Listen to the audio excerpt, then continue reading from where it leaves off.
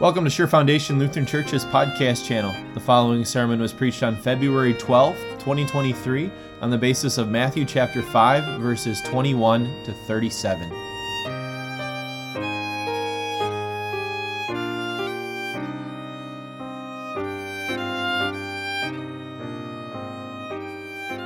Grace and mercy and peace are yours from our Lord who did all things for us. Amen. This gospel reading that we just had is one of those gospel readings that you get done reading, and I say, the gospel of the Lord, and you say, praise be to you, O Christ, and yet something just doesn't quite sit right. And it's not because Jesus said something incorrectly. Of course, all of Jesus' words are perfect. But perhaps it's because the title of that reading was the gospel reading. And you know what gospel means, right? Gospel means good news. Yet after reading something like that, it really doesn't make anyone feel good. And if you do feel good after hearing that reading, I'd suggest that maybe you're just not being completely honest with yourself. Now, as we know, Jesus' words are perfect. And Jesus has a purpose for what he's telling us, even in these words. And his purpose for us this morning is that Jesus intends to drive his hearers, to himself. Now, this is taken in the Sermon on the Mount, of course, and this was one big sermon. We've broken it up into parts, but this was all given at one time. So actually, the last verse from last time is a great way to introduce our reading for today. The last verse from last time was this: "For I tell you," Jesus speaking again here, "for I tell you, that unless your righteousness surpasses that of the Pharisees and the teachers of the law, you will certainly not enter the kingdom of heaven." So Jesus is about to answer the question, what does it mean to have righteousness that surpasses that of the Pharisees and the teachers of the law? Now, if you were one of those people that were sitting on the mountainside listening to Jesus give this Sermon on the Mount, and you heard the word righteousness, you were a good Jewish student. You knew exactly where to look for the how-to guide to live a righteous life. Of course, it was the Torah.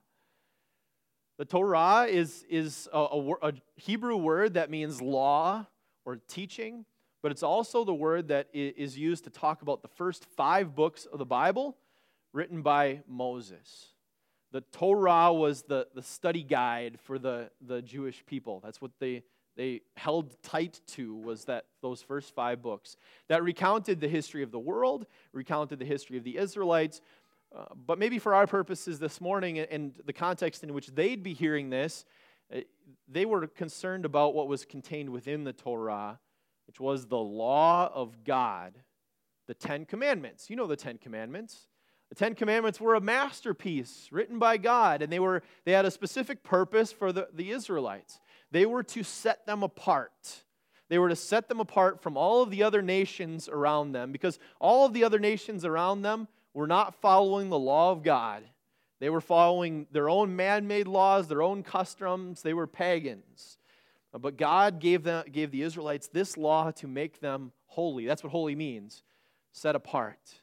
This law would separate the good from the bad, the righteous from the unrighteous, the holy from the profane. So if you were a Jewish student at that time, you knew the Torah. You knew those commandments like the back of your hand. Yet that's going to make Jesus' words all the more shocking to the person listening to this, because they knew the Torah.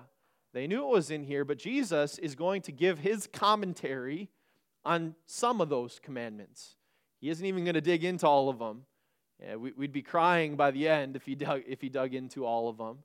But he's going to give his commentary here. He's going to give his the spirit behind the law sort of speech. So here's the ones he's going to talk about. The fifth one, the 5th commandment: you shall not commit adultery. 5th commandment: you shall not murder. The 6th commandment: you shall not commit adultery. And he's going to also talk about divorce, honoring marriage, divorce in there too. And then he's going to talk also about the 8th commandment: you shall not give false testimony. Don't tell a lie. You can maybe make the case for the second commandment too, because he's going to talk about telling the truth in relation to taking oaths too. So those are the ones. You shall not murder. You shall not commit adultery. Don't tell lies. And if you take an oath, don't swear by God's name needlessly. Even as you hear that list, those 4, how does it hit you? Maybe some of you are sitting there and you're convicted already. It didn't take much. It took only the reading of those 4 commandments and you feel convicted. But I'm going to guess that a lot of you don't. And I'm going to guess that was the case for the people back then too. Even the ones that had studied the Torah, they've studied these 10 commandments backwards and forwards. They knew them so well, and yet they probably walked away feeling pretty good. I hadn't murdered someone. I haven't committed adultery with someone, and I'm not a liar. I tell the truth in all of these things. And they felt pretty good after hearing this. But Jesus is going to say, there is more to being a righteous person. There is more to living a holy life than just restraining yourself from killing someone, than just restraining yourself from committing adultery or telling a lie. The law is about more than just that. And so he starts. He says, you may not have murdered someone. Great. Good for you. But the spirit of the 5th commandment is deeper than that. The spirit of the 5th commandment is protecting your body, your bodily welfare, and other people's bodily welfare. So, have you hurt or harmed someone in their body before? Have you seen someone that you could help, but instead of helping them, you just passed by and you didn't help? Because if that's the case, then you too have become a lawbreaker. You too have broken the 5th commandment. But Jesus isn't going to leave it at that either. He's going to dig even deeper. He's going to say it's not just the actions, not just your actions that the Lord cares about, but he also cares about your words and thoughts. Have you insulted someone before? To their face or behind their back? Because if you said something like raka or you fool, which were insults in that day, then you are answerable to the court. You are liable to the fires of hell. But even deeper, right? If you've even thought it, if you've even harbored a thought of anger, even if it was just for a moment against a neighbor, then you will be subject for judgment. You want to keep the 5th commandment? Well, then reconcile with your brother before you come to the altar of the Lord. You want to keep the commandment, the 5th commandment? Well, then settle things with your adversary before it even makes it to court. After hearing that, you just realize the law's demands are high. The law's demands are perfection. And then he moves on to the 6th commandment. So you haven't committed adultery with someone. Great. Good for you. But the 6th commandment is about more than restraining yourself from impure sexual actions. It's about honoring God's whole institution of marriage. And so Jesus, again, digs deeper. And he says this, anyone who looks at a woman, or you could supply man here too, lustfully, has already committed adultery with her in his heart. It makes it pretty clear that the act of adultery and the thoughts, the lustful thoughts, find their origin in the same place. They find their origin in the same place, and it doesn't matter if you think it or you do it, they are both answerable, punishable before our holy God because they profane his holiness. They break his holy law, and God takes sinful sexual thoughts, sinful sexual actions, he takes those seriously, so seriously that he says, it would be better for you to gouge out your eye or chop off your hand and enter eternal life with one eye and one hand than to have both eyes and both hands but be thrown into hell. The law's demands are high. The law's demands are perfection. And we're only 2 paragraphs in, and I think if you're like me, you're thinking, Lord, stop. Lord, stop. I'm almost in the corner crying already. But the Lord keeps going. He has more to say. He's going to talk more about the 6th commandment here, but he's going to move to the topic of divorce. People in that day were divorcing for any and every reason. Maybe not a whole lot different than today in some respects. But they were justifying themselves, and they felt pretty good about themselves because, well, they had carried out their divorce in line with what the law of Moses said, in line with what Deuteronomy 24 said. They had given their wife a certificate of divorce.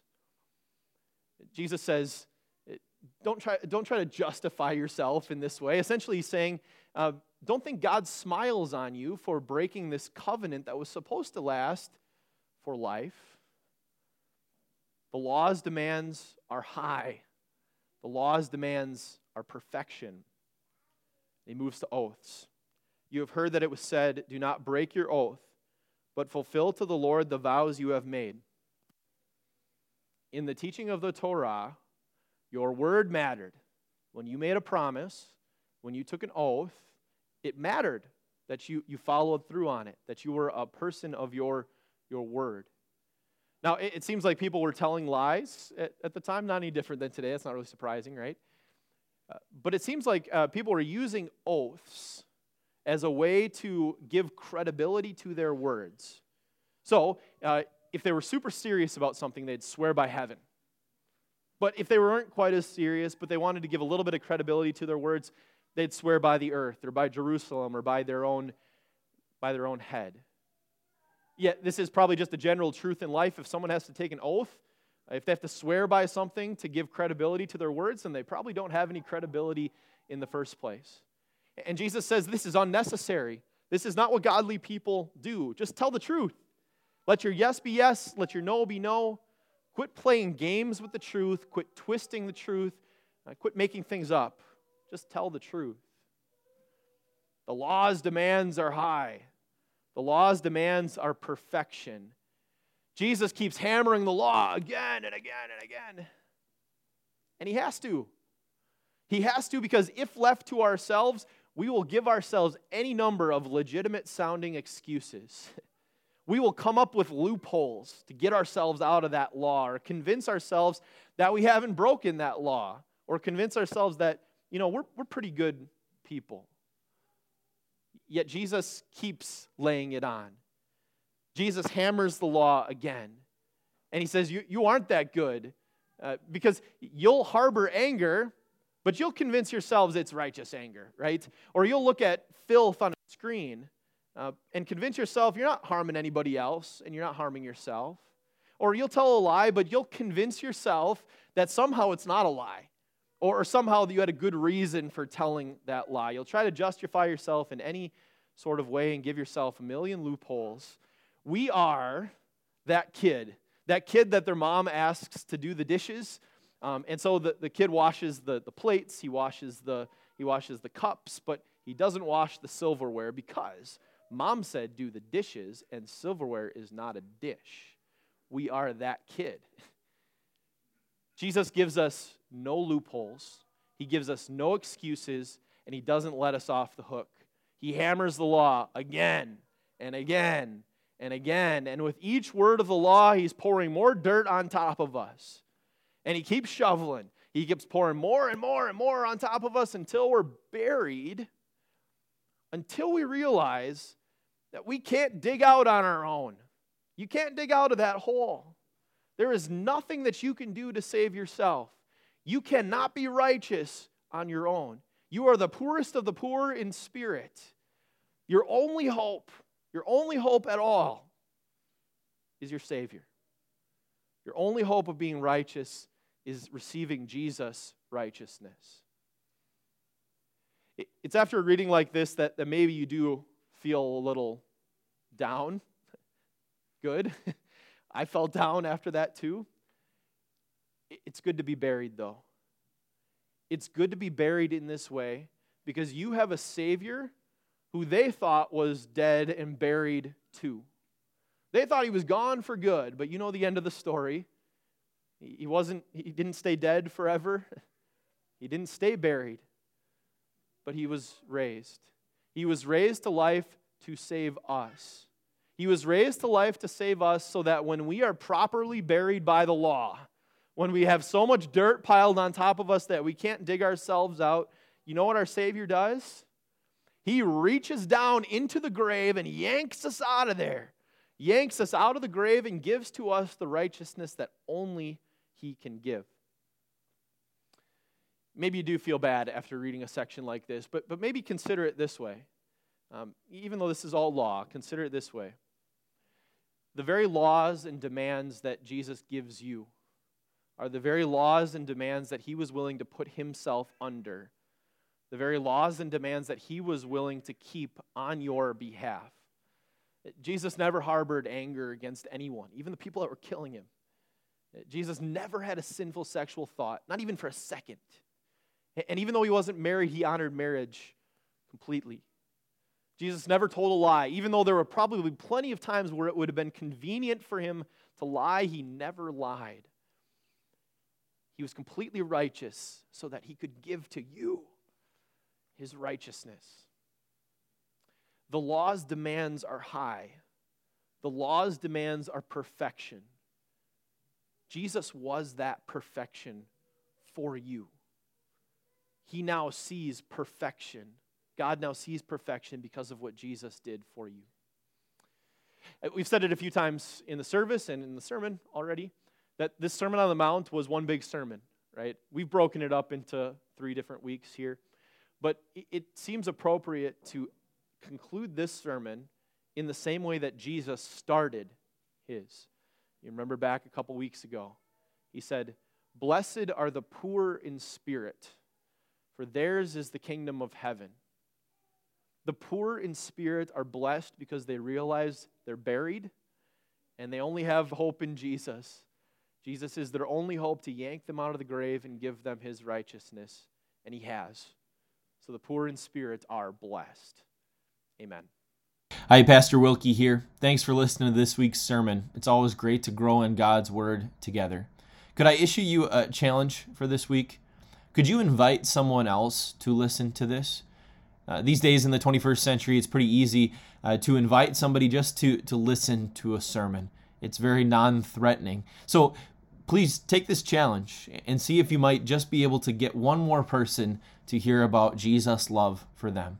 And we hope you'll tune in next week for another sermon from God's Word.